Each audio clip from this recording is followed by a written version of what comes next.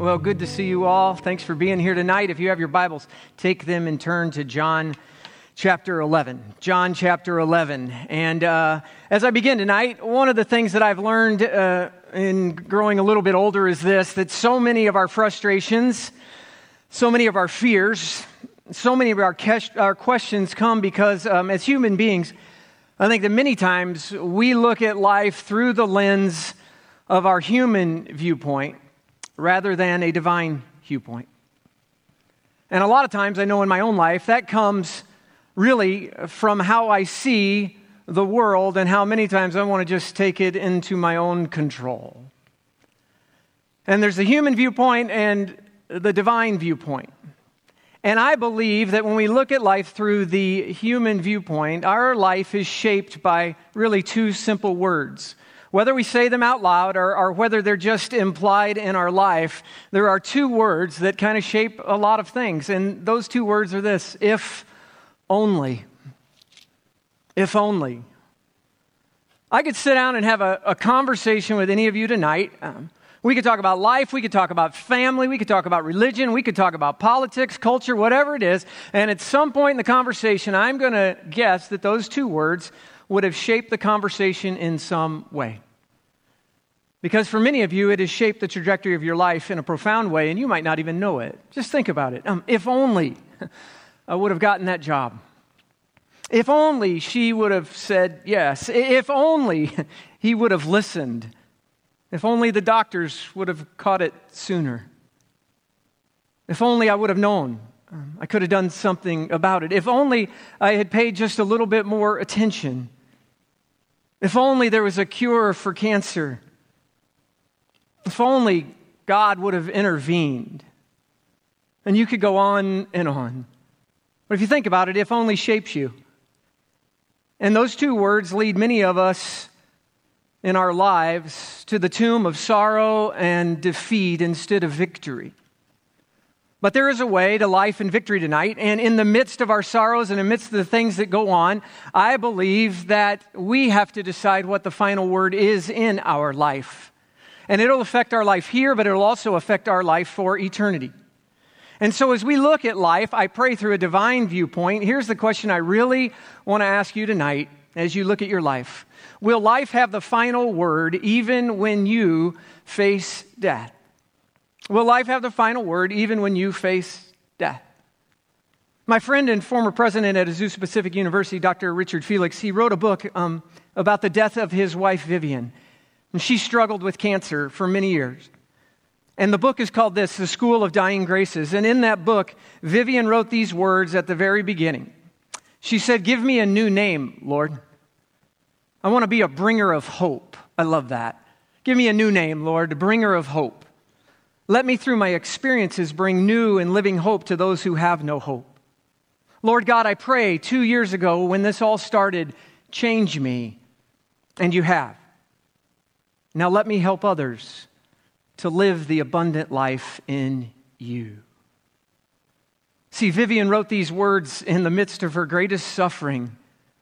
And she encountered God in a new and profound way. And God changed her. And she then wanted others to see Jesus in and through her.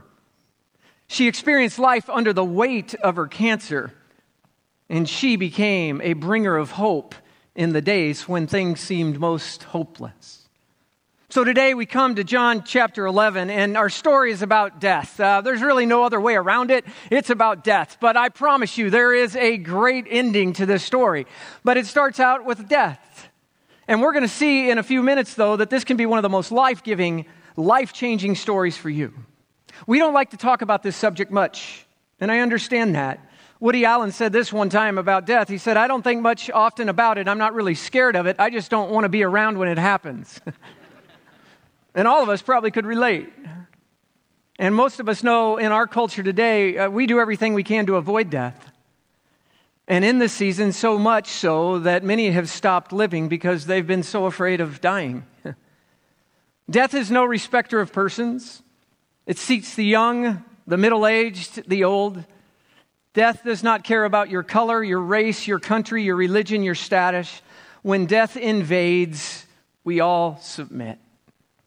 And in John chapter 11, we get to just go through the story of Lazarus. And what an amazing story. It starts in verse 1 and it says this: Now a man named Lazarus was sick. He was from Bethany.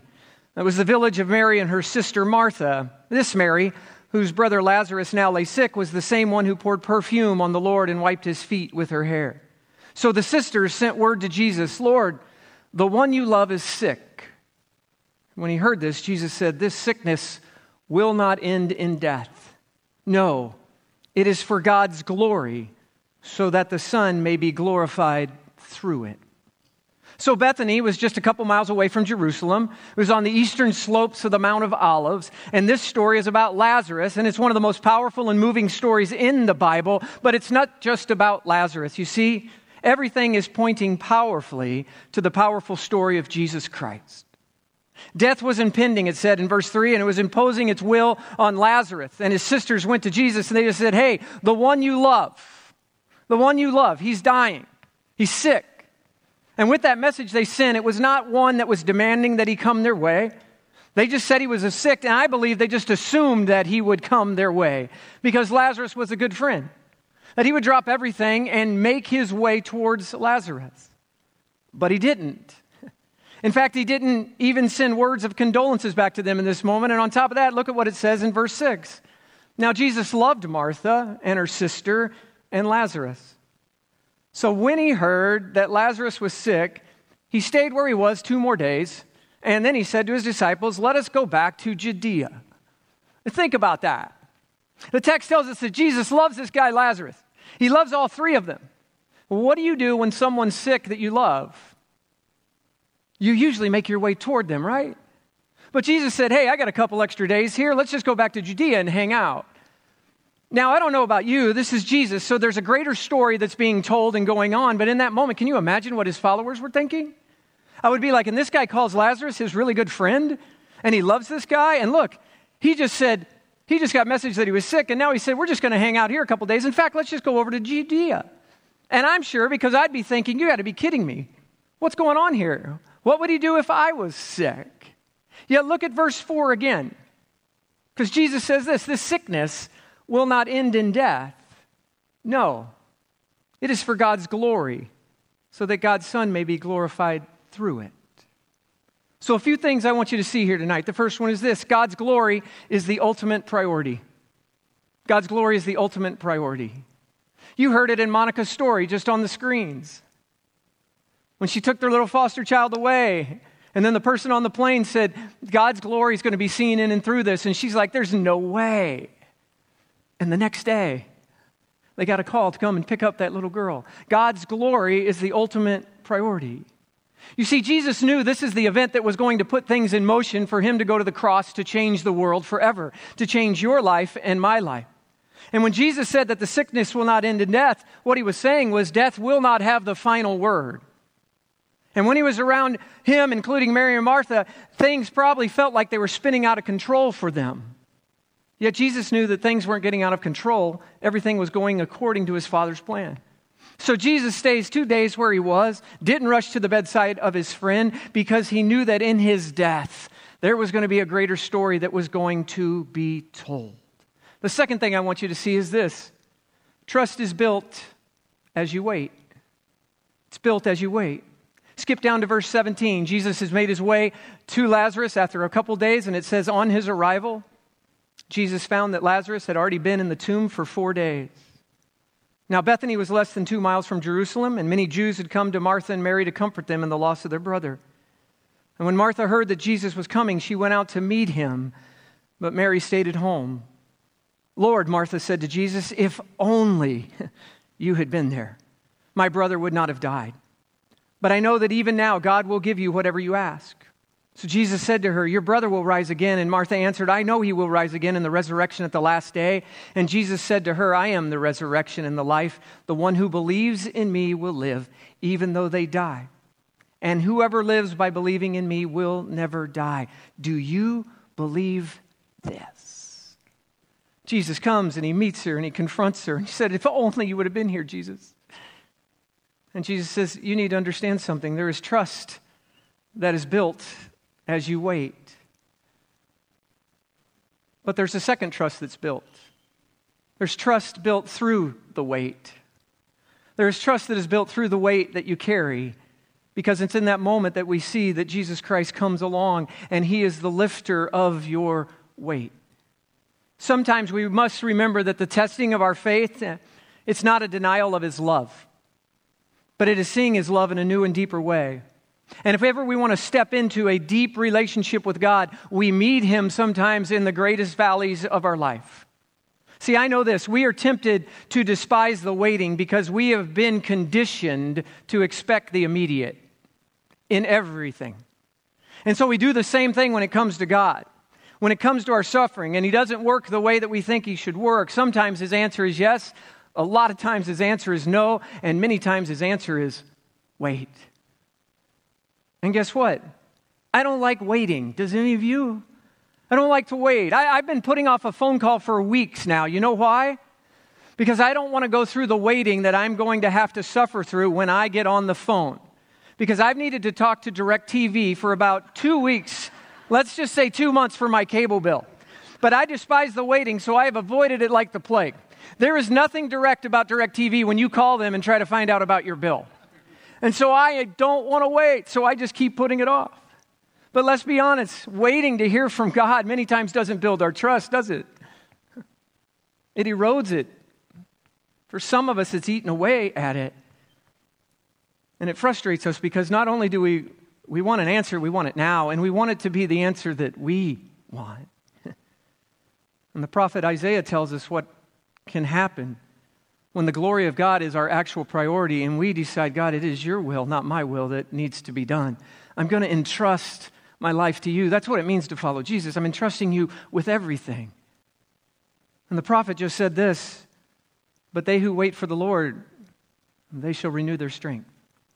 They shall mount up with wings like eagles. They shall run and not be weary. They shall walk and not faint.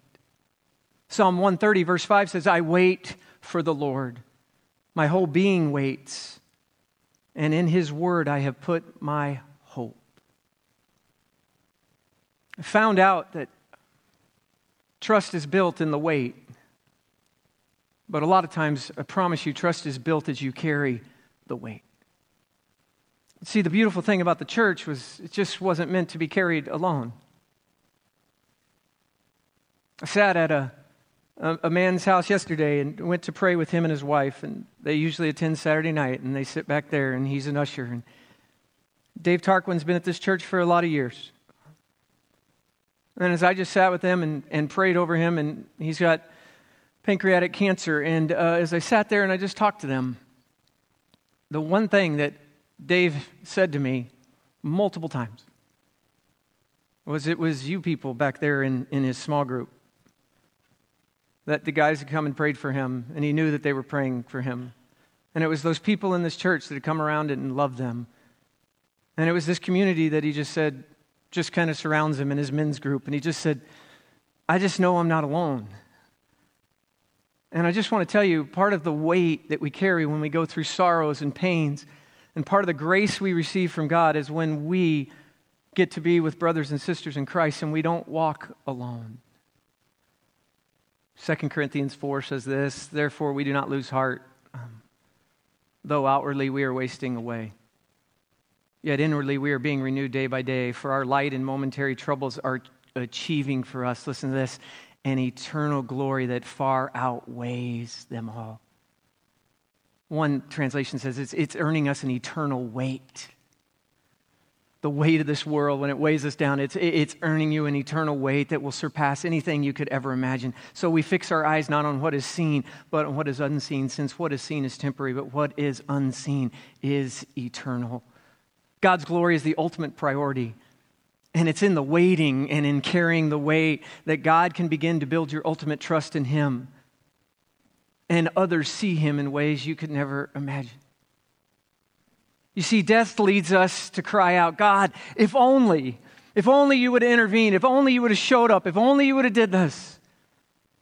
But when we see that in Jesus, everything is about life, it's only then that we can cry out, God, what now? How is your glory going to be seen in the midst of this circumstance? How in the midst of this weight are you going to show yourself and make yourself real, not only to me, but those around me? How can I be a bringer of hope in the midst of what looks hopeless? Because you see, in Jesus Christ, according to the Scriptures, life has the final word. But like us, Martha and Mary could only see what was right in front of them. And what they saw was that their brother was dead, and Jesus, the only one who could do anything about it, was too late to do anything about it. So Jesus finally begins to gather and to be a part, and he's almost to Bethany, and they came out. And in verse 32, it said, when Mary, after Martha had reached him, when Mary reached the place where Jesus was and saw him, she fell at his feet, and she said, Lord, if only you had been here, my brother would not have died. If only you'd been here, Jesus. And in that moment, Jesus met her right where she was. And I've come to experience that he just does the same for you and for me. See, Jesus met her and all the others right in the midst of their grief. And he experienced their grief as well. Verse 35, two great words, Jesus wept. He stepped into their pain. He experienced what they were going through because he understood that in this moment, I don't think it was just about Lazarus. But I think he was looking at all the sin of humanity and the weight that we're all going to carry. And I think there was just a burden because not only did he know he was going to the cross to relieve it, but he knew and understood that in this world we have sorrows and we have troubles. And there was this weight on him. And it talks about in the text, and if you translate the Greek words, that there was just this weight, not a wailing in pain and not a weeping, but a weight of pain that caused Jesus just to weep in that moment. And I honestly think he wasn't just weeping for Lazarus, but for you and for me. And today, if you've ever felt alone, I just want to remind you that your Savior knows and has experienced what you've experienced, and he is with you. Jay and I on Thursday, Hewitt, our pastor on our online ministry, we recorded this sermon, and there was just a couple things that spoke to Jay, and so he came up and he just shared a few words, and I thought it'd be great for you to hear him because there was a story in his life where God met him in the midst of his weeping and in the midst of his waiting. So take a look at the screens.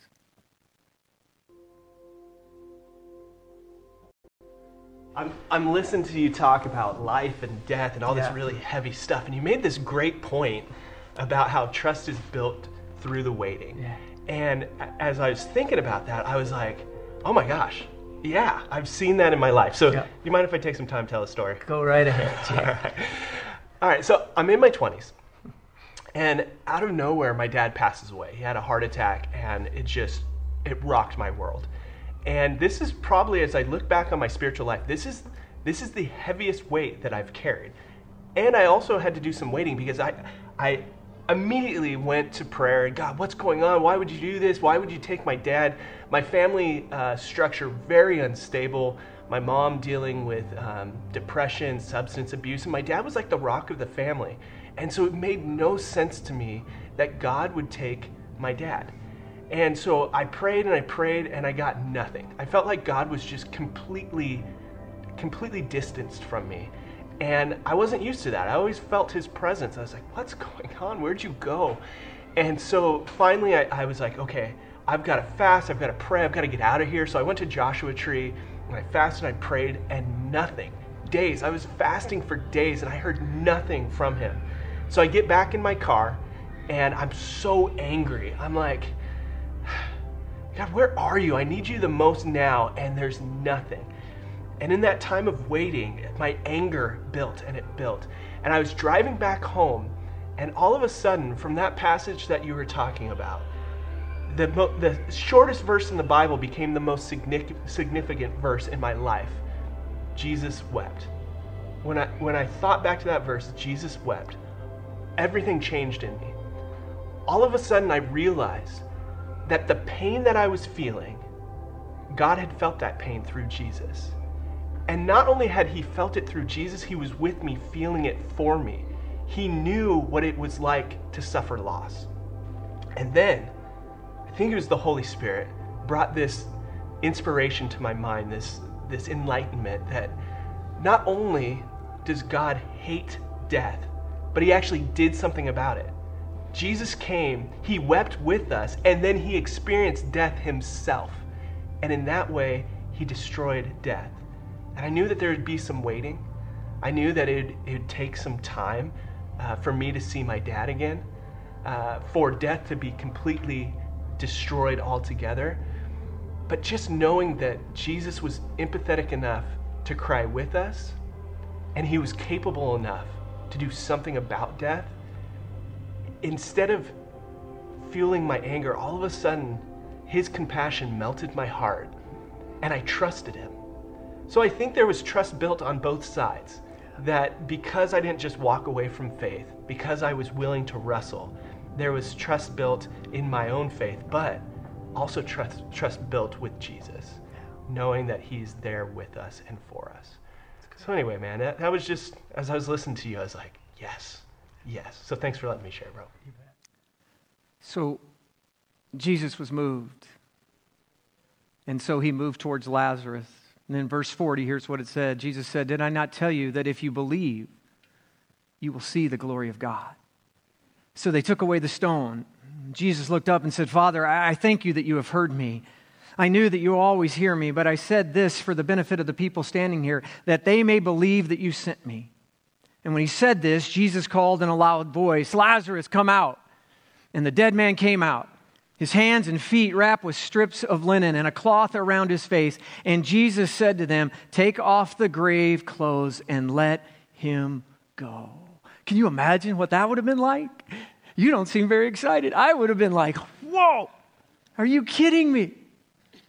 Can I just tell you that in Jesus, life always has the final word. Death has been swallowed up in victory.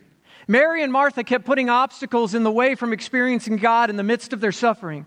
Because, see, they saw everything from their limited human viewpoint. Jesus, if only you would have been here, he would have lived. Jesus, you are too late. He's been dead for 4 days. You were too slow. You didn't do what we wanted you to do. And in your human viewpoint and in their mind, they were ruled by wrong thinking. Because you see, fear controlled their faith when Jesus came to the tomb that day. If only ruled their minds and it captured their fears. And when you come to your tomb of suffering and eventual death, grief will always be a part of it, and understandably so.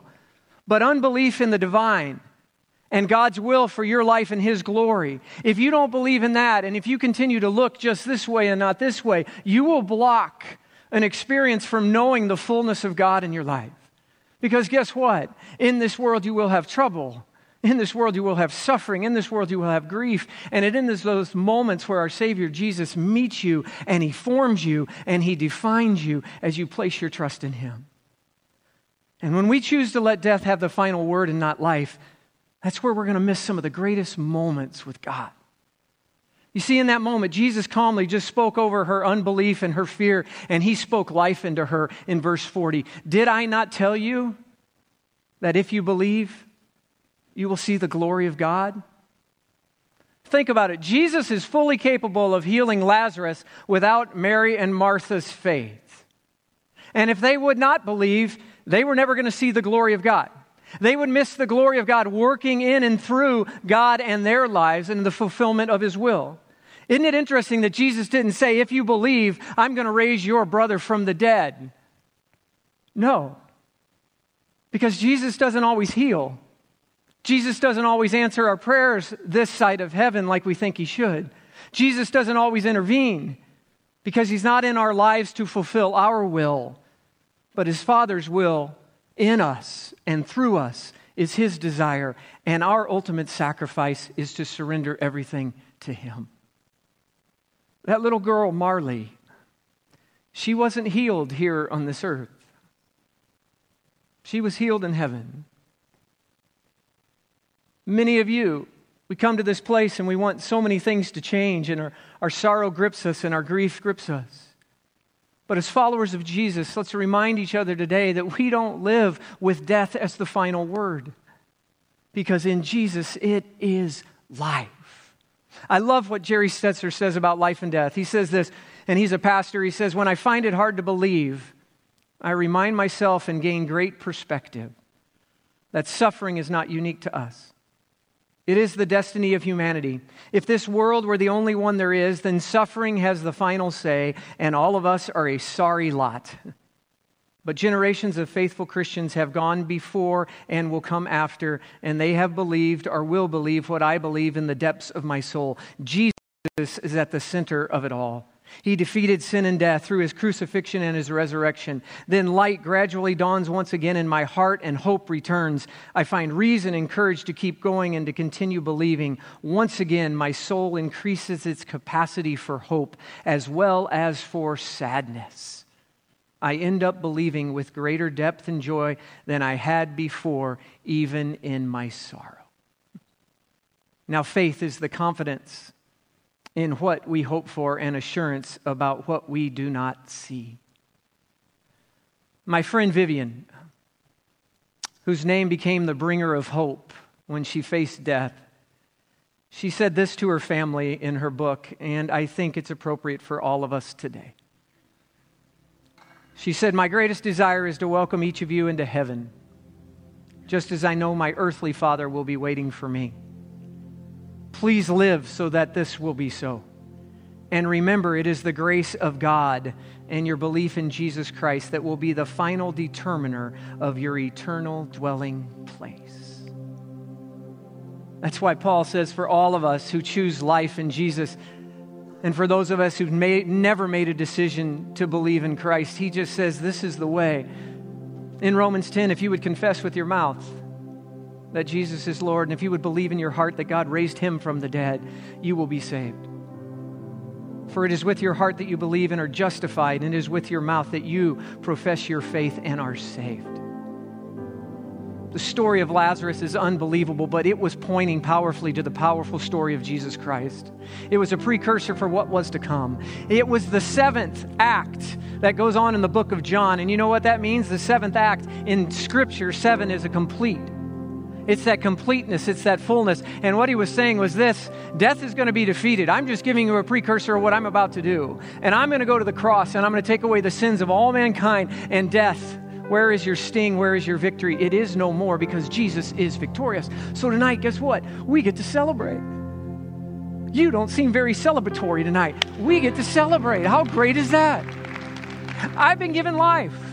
And if I got one more day or 50 more days or 50 more years, I don't know. But death doesn't win. And it's just not going to be the end. That's pretty good news. And it says that if you come to Jesus Christ and confess that he is Lord, the same is true for you today. So in our sorrow, there is a picture of grace. And in our pain, there is a picture of healing and hope. And in our sadness, when it seems hopeless, just like Mary and Martha, God shows up. But here, let me tell you this. Everything that we go through and everything that we do is to point people to Jesus Christ. The ultimate glory is God's priority for you and for me. Trust is in the wait. It's not in the answers. And trust is in the weight that you carry. And when it's heavy, can I just remind you, you're not alone. And you don't have to be alone. And tonight, just remember as you go, life has the final word. So let me ask you this question. Will life have the final word even when you face death? And I pray because of Jesus Christ tonight, you can just have a resounding yes. Would you stand with me? And here's how we're going to end this service. We're going to end celebrating because we've been given new life. We're going to begin celebrating because it's going to be like Lazarus, that he was raised from the dead, because we have been raised to new life in Jesus Christ. And if you have your communion cups, I would love for you to take them, and I would love for Scott to bring me up one because I didn't grab one. And we're going to take communion, and then we're going to sing a song together. And it's a song that I picked because I thought it was appropriate for us to celebrate. So tonight is a celebration of God's goodness and his grace in the midst of everything that we walk through. And I don't know if you know this, but when you open up the juice first, it's really hard to turn it over and get the cracker.